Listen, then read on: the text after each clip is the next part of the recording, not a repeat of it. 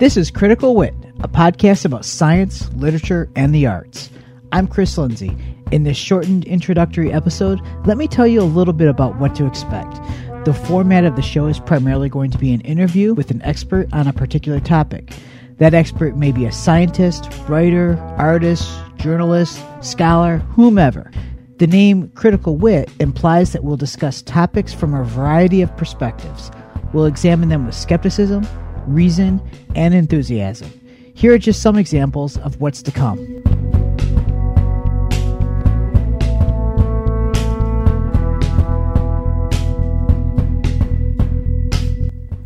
But for a layperson, I guess the best way to explain it is that you break the DNA up into many millions or actually billions of pieces. Because you have many cells, each cell has the whole genome in it, so you have many, many identical copies of the genome. And there's so then you many sequence of these those different pieces. reports that they start to get accepted as something paranormal.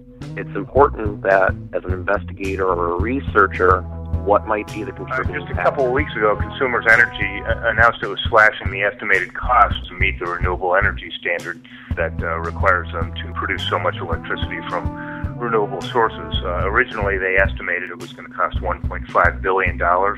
After they actually bid some contracts out and some wind facilities and various other things, they came back and said, now it looks like it's only going to cost us $500 million. The original invisibility cloaks that were introduced in 2006 really only work for a single frequency of radiation.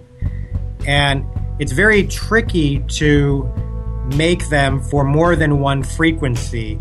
Much more tricky to try and hide an object for a range of wavelengths like the visible spectrum of light. About sea level rise is most people kind of think of the problem of sea level rise as being chased up the beach.